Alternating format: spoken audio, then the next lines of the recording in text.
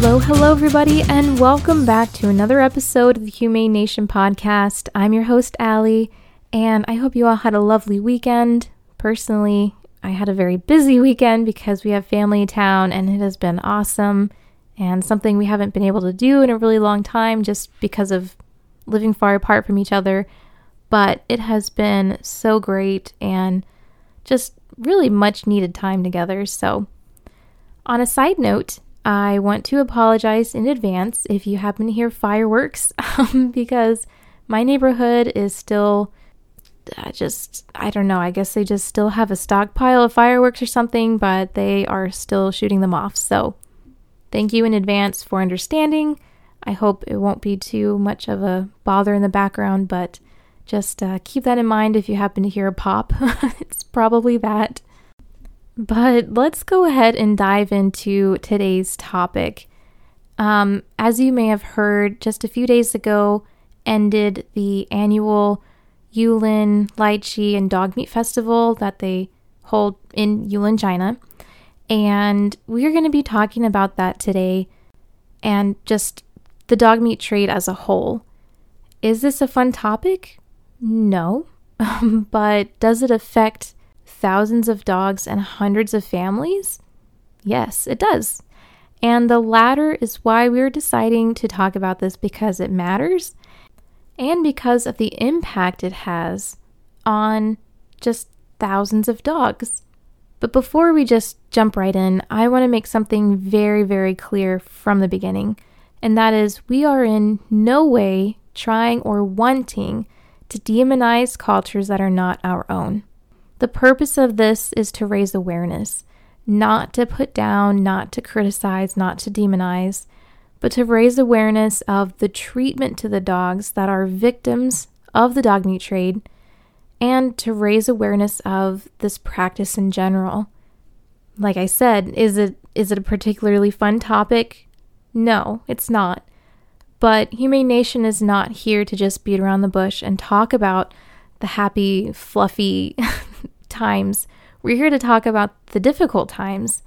That's part of why I wanted to create this space, was because I knew I couldn't share all of these things onto my social media account with my small circle of family and friends. I wanted to reach more people and also have the freedom to be able to talk about the big things, the difficult things.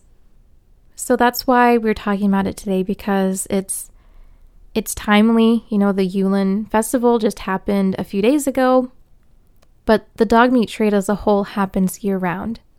So with that being said, let's just start from the beginning. And it might be hard to imagine that this festival isn't something that's been around for centuries. In fact, it just began in 2009. So with only 13 years in its history, this festival has caused quite a stir both within China and throughout the world.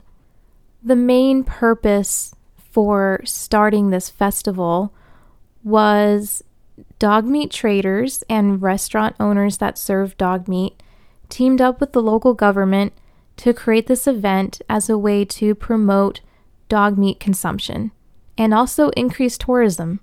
Yulin itself is not a very popular tourist destination. It's located in northern China, and Yulin is considerably far from more touristy destinations such as Shanghai and Beijing. So as an attempt to bring more tourists to the area and as an attempt to increase the consumption of dog meat, they created this festival. It's kind of sad because there are other interesting things to see in Yulin, like really neat forested parks or ancient ruins, but it's more known now for this cruel festival.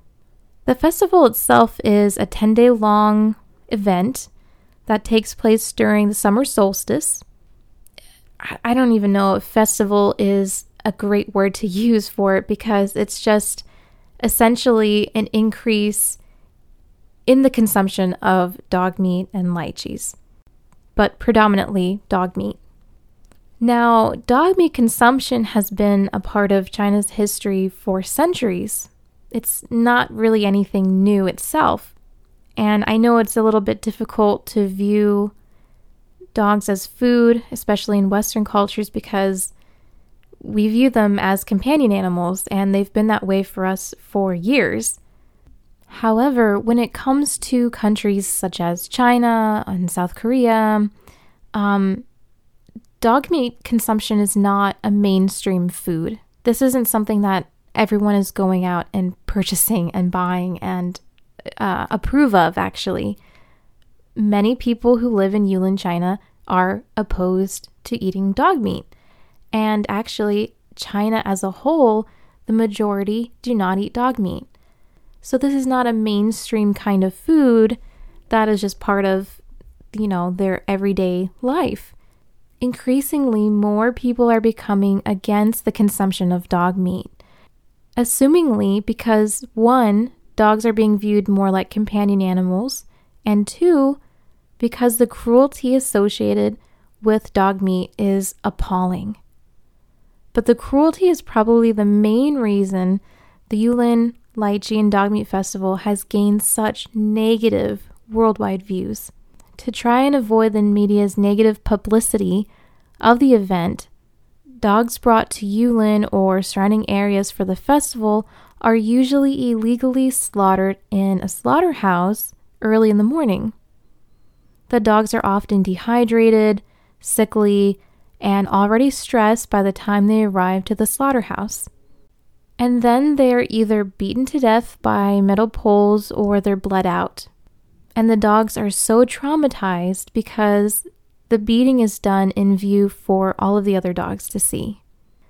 And for the dogs that stay alive until someone picks out for consumption right then and there for more freshness, it's as equally brutal for them. There is a complete disregard for dogs and their suffering. Now, when I said earlier how it impacts families, although some of the dogs may come from dog meat farmers, which is probably a small percentage of the overall whole, others were formerly family pets. It is not uncommon for family pets to be stolen from their family's property only to be beaten to death and then sold as meat. This is, sadly, the story of many dog meat trade dogs. Other dogs were community dogs that roam the streets, and actually it is believed that most dogs used in the dog meat trade or for the festival are family pets or stray community dogs. I can't even imagine the thought of having my family dog here with me in my care, and then the next minute they were stolen by a dog meat trader. But that is what happens. It's just something that is just totally hard for us to even process. Even still, there are some positive things through all of this. More people are learning about this festival and the dog meat trade in general. That is huge. When the festival first began in 2009, it was estimated that around 10,000 dogs were slaughtered and consumed. However, now that number has dropped to anywhere between 1,000 to 3,000 dogs. And although this number isn't perfect, it's major progress. Animal advocates and activists in China are working so hard to create a more humane and safe space. They are intercepting trucks carrying dogs to slaughter and just overall raising awareness. Plus, as we mentioned before, the majority of people in China they don't eat dog meat, nor do they approve of the practice. Hopefully one day dog meat trade will soon be a thing of the past, especially as society is moving further from it. And ideally, the farmers will transition to a more sustainable line of work. But what might be difficult for dog meat traders or dog meat farmers is just the transition. This is their way of life. How do they give up their job, in a sense, and somehow pick up another line of work? And I'm not sure if you heard of Humane Society International, but they actually have helped dog meat farmers transition to becoming blueberry farmers. That way, even when the dogs are rescued, the farmers are still able to support themselves and their families. It's encouraging to know that there's changes being made, and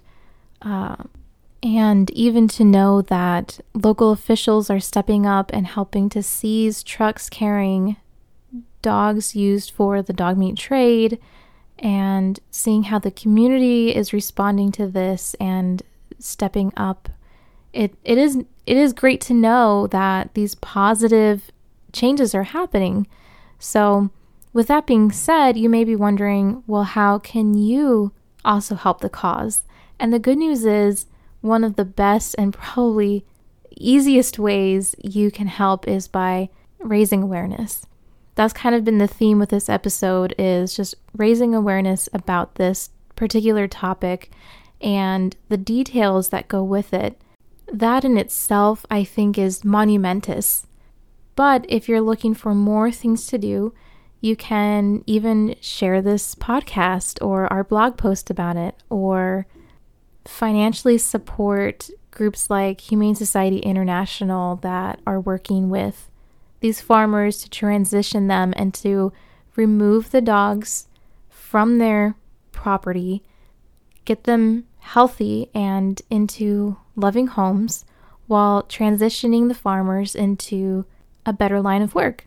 There's also international rescues that work with dog meat trade survivors. So there are just different ways you can help, and it might take a little bit of creativity, especially with the CDC dog ban. Many groups here in the States aren't able to actually bring in dogs from the dog meat trade like we used to. But the good news is that even just by sharing and spreading the information, you are doing a big part. All right, you guys. Well, I think that just about sums it up for today.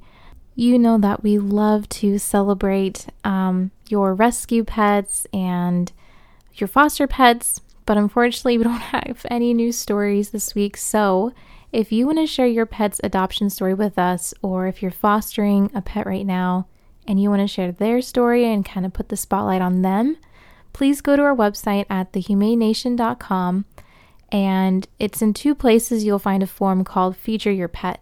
There's one on the main homepage. You just scroll all the way down to the bottom, or you can also hover over the podcast section, and in a drop-down box, it'll show Feature Your Pet. So you can find it there too. And I really hope that we can get more stories, because it is so much fun hearing these awesome stories that you guys send in. So, all right, you guys, thank you again for listening, and we will catch you next time.